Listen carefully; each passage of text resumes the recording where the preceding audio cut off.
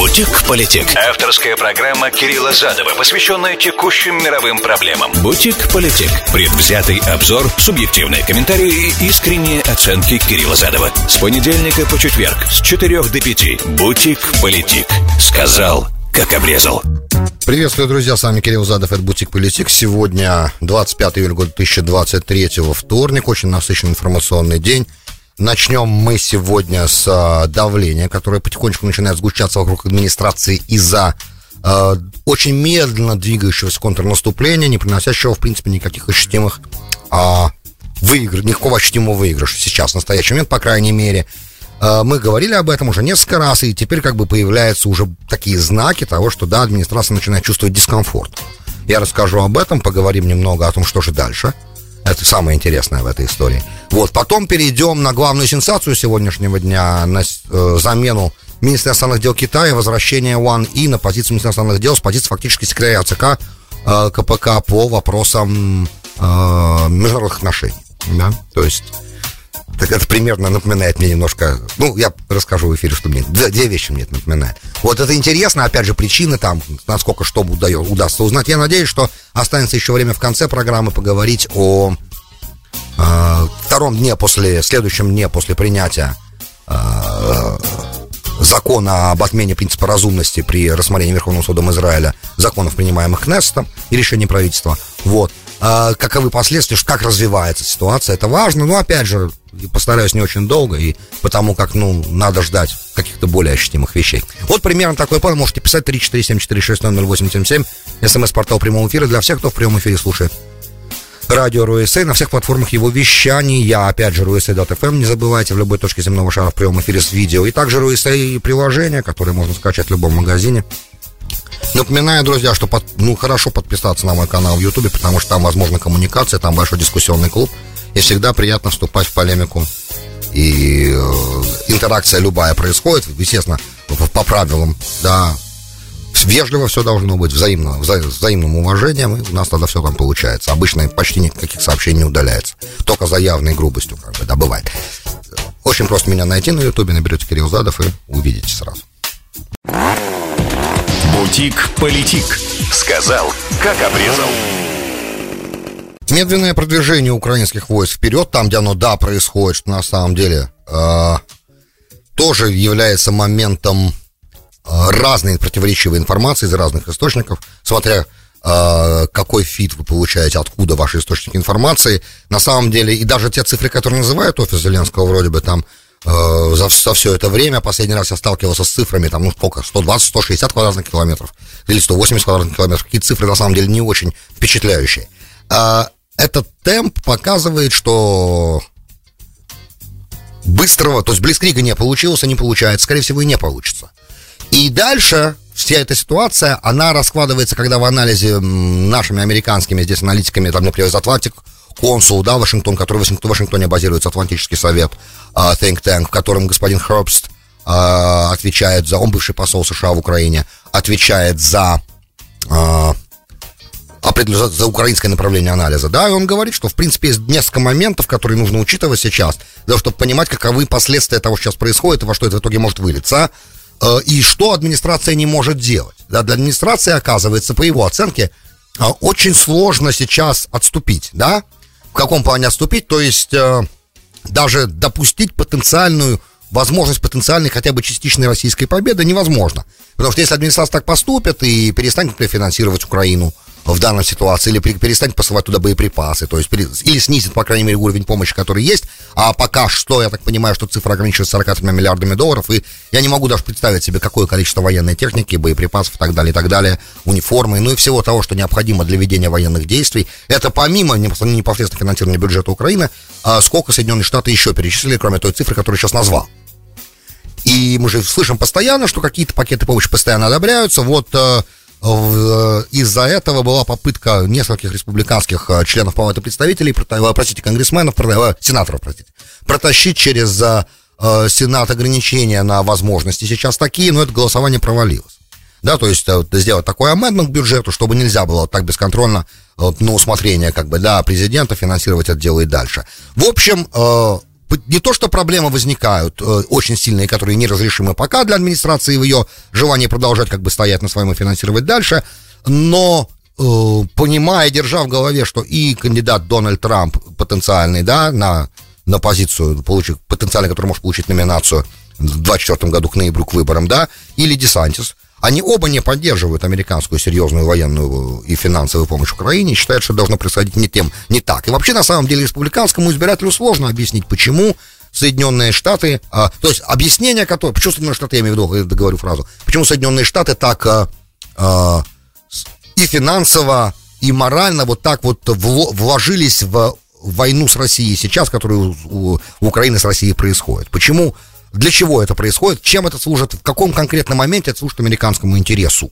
Потому что нарратив, который использует наша администрация, говоря об этой войне, она говорит, что это представляет из себя столкновение демократии и авторитаризма. И поэтому мы должны поддерживать Украину, говорит наша администрация, потому что это столкновение демократии с авторитаризмом, и в этом столкновении мы не можем проигрывать. Ну, у нас в истории есть несколько вариантов, когда мы проиграли, да, столкновение демократии с авторитаризмом, напомню, Южный Вьетнам, например, да, именно там мы проиграли. Соединенные Штаты также это тоже объяснялось, что, опять же, авторитарный режим, да, Вьетнам, Вьетконг, марксисты, и вот с одной стороны, с другой стороны, Южного Вьетнама армия и Южный Вьетнам, и они как бы, вот оплот демократии, это же демократия. На самом деле мы вели войну на огромном расстоянии, сами вели войну на огромном расстоянии от американских берегов, и это приключение в империализм, как я это называю, да, игра в империализм, она в итоге обернулась огромными потерями для страны, серьезным протестным движением внутри страны, но там воевала как бы сама Америка. Здесь не надо убеждать, что посылать детей за 15 тысяч километров от американских берегов на гибель, это хорошо для американских интересов. Тут не нужно этого делать. Тут нужно объяснить, что финансовое вложение, да, и вложение, которое делает Америка в политическом плане, оно хорошо для американских интересов. Да, тут, слава богу, другая ситуация. Тем не менее, это гораздо было бы легче делать, отмечают аналитики из Атлантик. Консул, который, в принципе, я так понимаю, очень активно, ну, он как бы часто выражает позицию, которая является объединенной позицией НАТО, поэтому Атлантик консул, да, и, соответственно, они выражают мнение, что, конечно, НАТО должно стоять с Украиной в плане помощи, но не воевать. Нет, мы видим воевать ни в коем случае, потому что тогда это приведет к гибели натовских солдат, да. И это момент, который эта администрация как бы тоже не хочет под это подписываться, именно поэтому немедленно, как только Россия вышла из зерновой сделки, немедленно было объявлено, что Соединенные Штаты Америки не будут своими кораблями обеспечивать безопасность кораблей, которые будут вывозить из Украины зерно, потому что это может привести к гибели американских военнослужащих и втянуть Америку в непосредственно военный конфликт с Россией. Теперь, да, если администрация отступит, возвращаясь к этой теме, да, то, что говорит господин Хербст, и позволить, говорит господин Хербст, частичную хотя бы победу России будет signature failure, да, то есть авторский провал внешней политики президента Байдена, который даже переплюнет афганские отступления из Афганистана, которые все наблюдали совсем вот буквально недавно, вот тут 3 годика у нас, или 2 года назад, в августе мы это все видели, это немножко послало волны шока через мировую общественность, ну и на Ближнем Востоке за этим совсем внимательно наблюдали. То есть это сильно подорвало на самом деле авторитет. Напомню, что в 2001 году подрыв авторитета, который произошел 11 сентября, потребовал потом вторжения в Ирак и восстановления этой сдерживающей силы и понимания того, что вы имеете дело с гегемоном. Было объяснено нашим ближневосточным друзьям очень активно, аккуратно, болезненно, в течение 3 недель, или даже, почти 4, да, те вопросы были решены. А то, что началось дальше, началась дальше гражданская война, insurgency и так далее, но сама по себе военная кампания как бы была призвана восстановить авторитет гегемона. И мне представляется, что на тот момент она, наверное, скорее всего, своей цели достигла, эта кампания. Тут уход из Афганистана был достаточно таким, опять же, не все в этом уходе вина Байдена, и договор о том, что Америка будет туда выходить, был подписан при предыдущем президенте, тоже соглашение было заключено. Поэтому и действия уже, и логистика, и планы уже были, просто все пошло не так, потому что оценка разведки оказалась неправильной, нам так это объяснили. Да, допустим, но вот это вот внешнеполитическое действие по развязыванию, по провоцированию военного конфликта, мне так представляется, это выглядит на самом деле с нашей стороны, оно было, получается, если сейчас, значит, он позволит России хоть немножко выиграть, говорят эксперты, говорит господин Хробс, например, это прям вот совсем уже такой провал, который никогда из истории не уйдет, и это вообще никак невозможно будет отмыть. И что интересно, оставаться в этой канве, да, продолжать поддерживать, несмотря на то, что нет прогресса, да, и это как бы бойня становится бессмысленной, да, продолжать поддерживать это все, эту войну, да, и никак не пытаться инициировать диалог, несет в себе определенные риски, потому что конфликт может эскалировать дальше, и об этих рисках предупреждал еще Генри Киссинджер в 2014 году в статье Foreign Affairs. И Джон Мишаймер, гуру политического реализма, он именно так и объяснял, что Америка не должна каким-то образом пытаться играть на российском бэкьярде, потому что эта игра может привести к прямому военному столкновению, и с точки зрения реализма этого нельзя допустить, потому что столкновение с силой, которая может тебя уничтожить, опасная штука, экзистенциальный риск. Зачем же добровольно подвергать свою собственную страну экзистенциальному риску? Я надеюсь, что ни у кого нет сомнений в понимании того, что экзистенциальный риск присутствует в таком столкновении. И просто для того, чтобы попытаться сдвинуть границы 1945 года, отменить Потсдам и переиграть переиграть многие последующие договоренности и определенный статус-кво, на мой взгляд, не стоит овчинка выделки. Ну, мне так представлялось. И если эта администрация решила, что да, стоит, или они недооценили резолв господина Путина, они подумали, что его не интересует это, его больше интересуют деньги, но про деньги и так было понятно, что это не настолько его интересует. Это было понятно еще, когда Катар, короче, ближневосточные ребята приезжали, Бендар бен Султан, глава саудовской разведки, приезжал для того, чтобы договориться, чтобы Россия не поддерживала Сирию, и предлагал дать гарантии, что Катар не будет экспортировать газ в Европу, и весь газ будет российским. И это большие деньги, правда, очень серьезные. И плюс $100 миллиардов военного контракта. По слухам, опять же, может, я не прав, да, может, это были только слухи, но слухи уже были из очень серьезных источников, поэтому и когда Путин им сказал, у нас в Сирии больше, чем деньги. То есть, если у них в Сирии больше, чем деньги, то как думает наша администрация?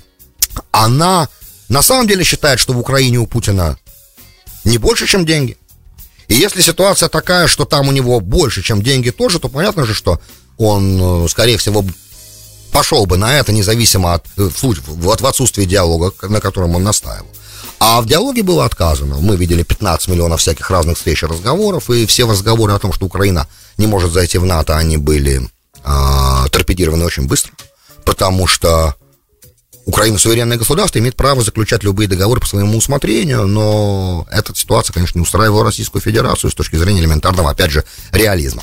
Вот, мы об этом много раз говорили, я просто сейчас проговариваю, что мне удивительно, что администрация пошла на все это изначально, понимая и предупреждение слыша.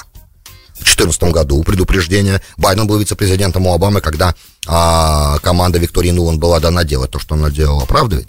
То есть мы же взрослые люди, мы все понимаем. То есть администрация сознательно пошла на это. Теперь почему администрация сознательно пошла на потенциальный риск либо военного столкновения с Россией, либо на угрозу подобной вещи, либо на угрозу экзистенциального риска, да? Зачем она это сделала?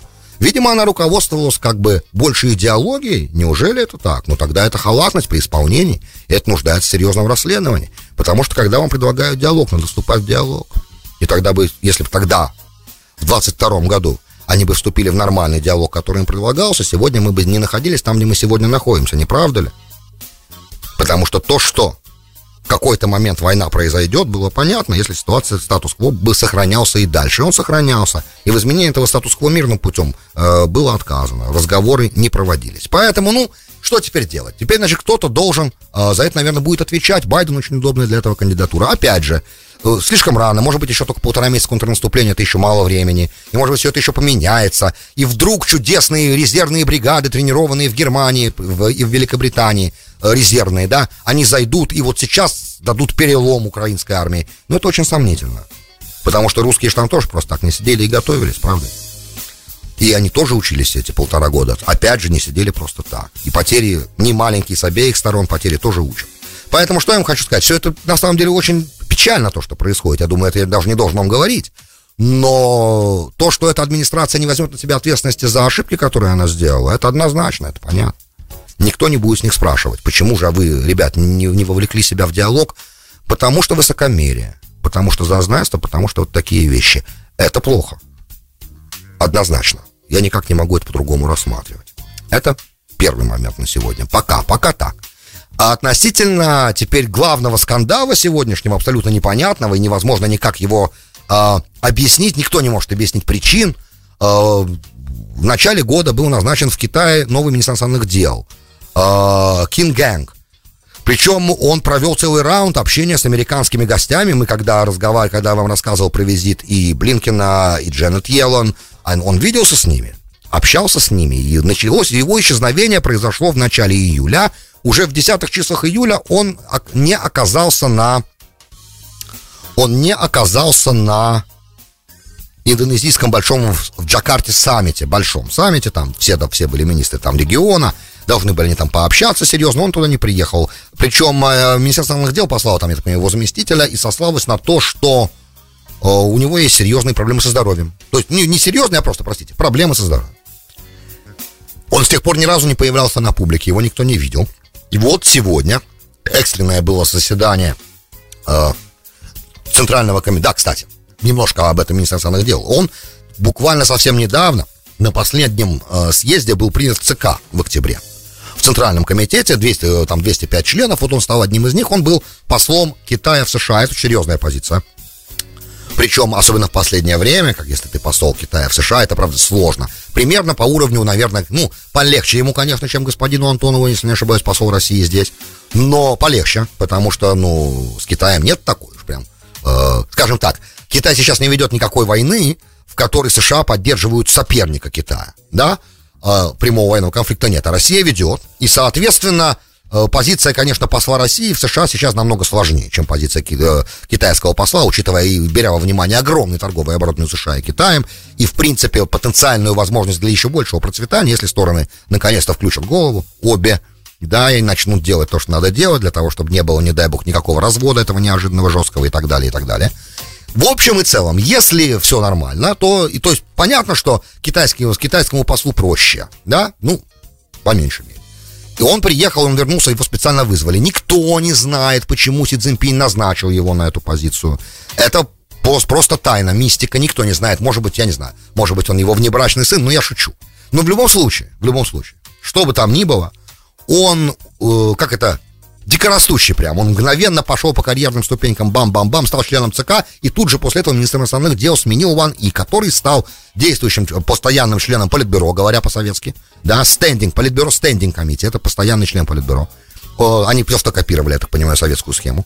И в этом Политбюро Ван И занимал пост главы комиссии по международным делам. То есть, как мы понимаем, это фактически секретарь ЦК по международным отношениям. Даже это намного круче, чем министр иностранных дел, естественно, и он курировал МИД тоже. И вот его сейчас назначили. Все аналитики как один говорят, что это назначение временное, что на самом деле сейчас надо быстро-быстро решить что-то, а для долгосрочной, пока долгосрочная кандидатура подбирается, вот Ван И побудет. Примерно напоминает ситуацию с господином Герасимовым, который начальник генерального штаба и вдруг стал командующим СВО. Это серьезное понижение.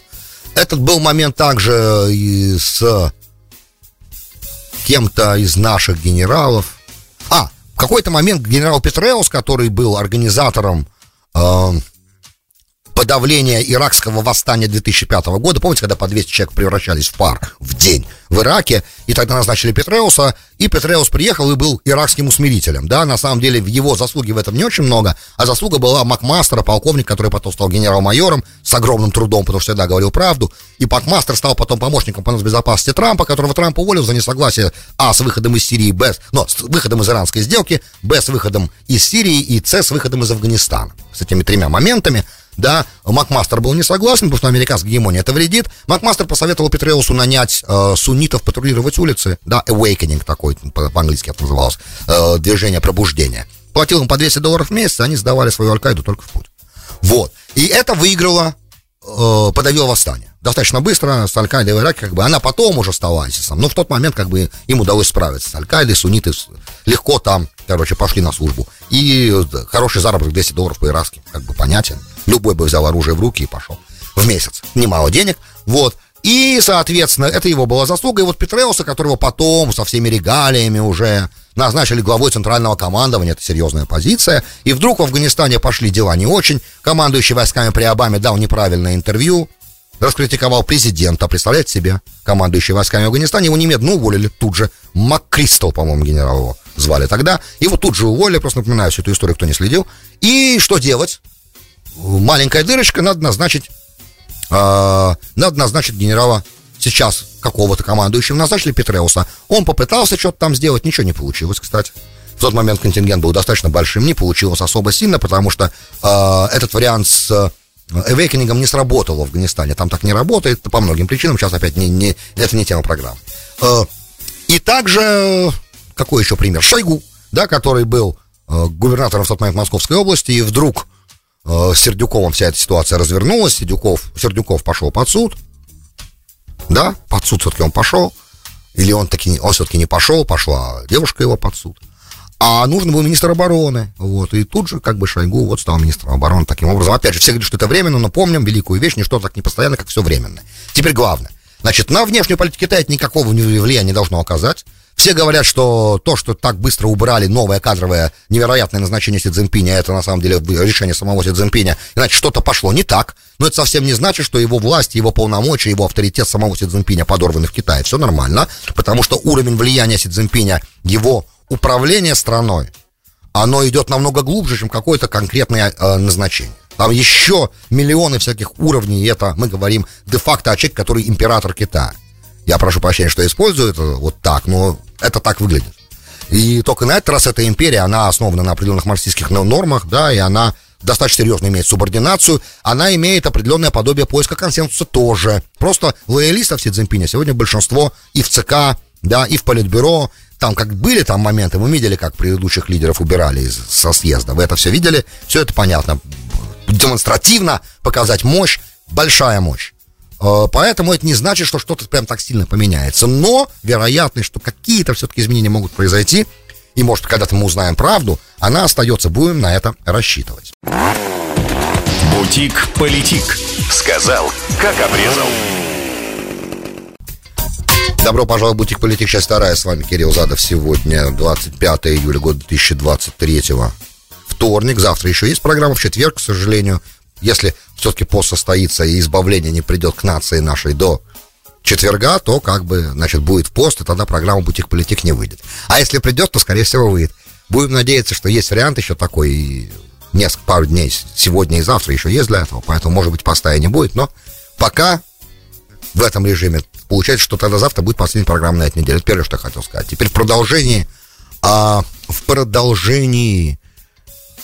израильской темы вчера как бы получившей серьезное развитие с началом прохождения судебной реформы, по крайней мере, первого закона из пакета, и следующий в ноябре после завершения рецесса, то есть каникул парламентских.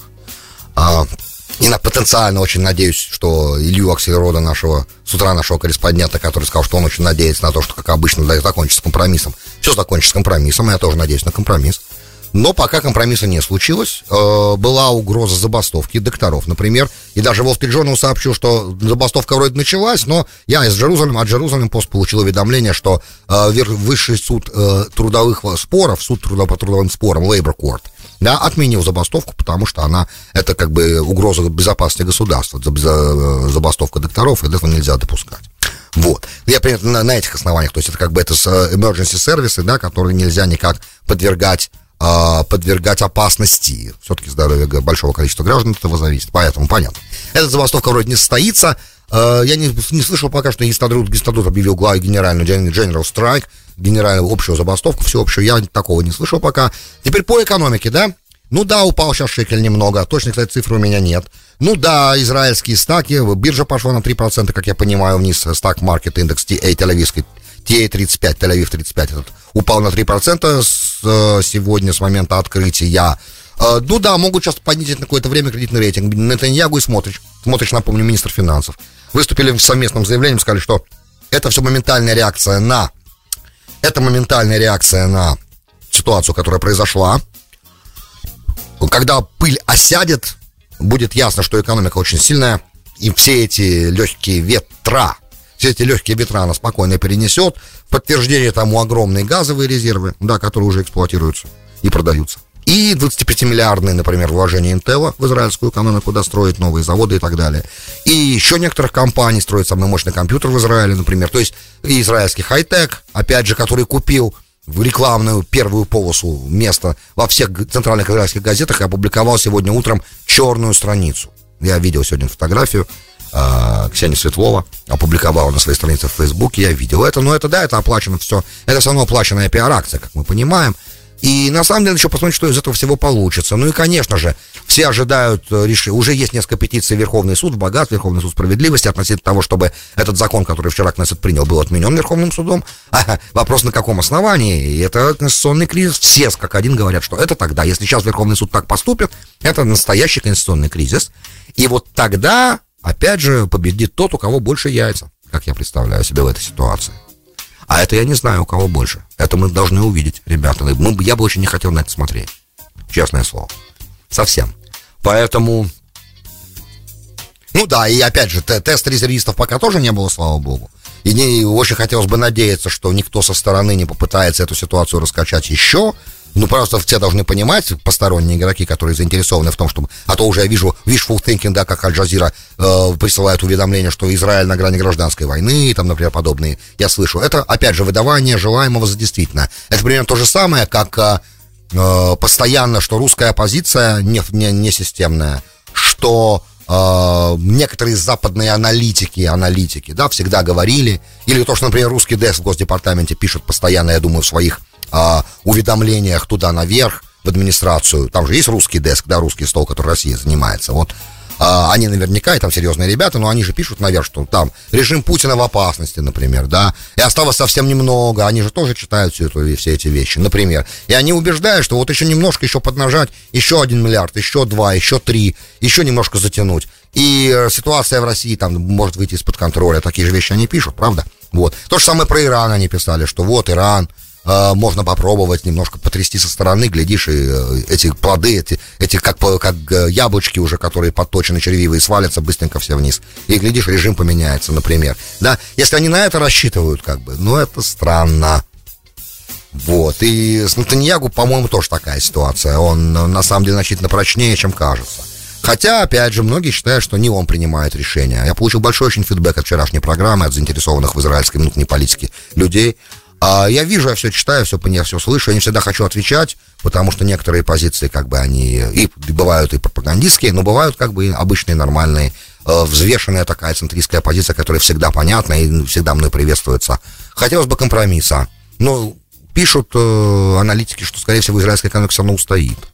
Вот, и не нужно желать никаких серьезных изменений, все, скорее всего, будет хорошо, и, скорее всего, будет достигнута договоренность какая-то, но хотелось бы более активных действий. Я вижу здесь вот и Бенни Ганс, то самое звено, с которым нужно работать, я думаю. Бенни Ганс больше мыслит как государственный человек, нежели как политический лидер, который хочет свалить Нетаньяху любой ценой. Еще раз, обратите внимание, на мой взгляд, вот он достойный человек, и с ним, мне кажется, можно работать. Да, он знает, что, как бы, с Нетаньяху работать — это особая специфика, все это понимают. Израильская политика есть израильская политика, это очень сложно, правда. Поэтому, ну что тут сказать, будем надеяться, что в итоге они все-таки договорятся и до серьезного конституционного кризиса, и до переворота, да, то есть до ареста членов Верховного суда, например, дело не дойдет. Очень бы хотелось. Друзья, большое спасибо, что были со мной, с вами был Кирилл Задов, и слушали Бутик Политик, до встречи завтра. Бутик Политик. Сказал, как обрезал.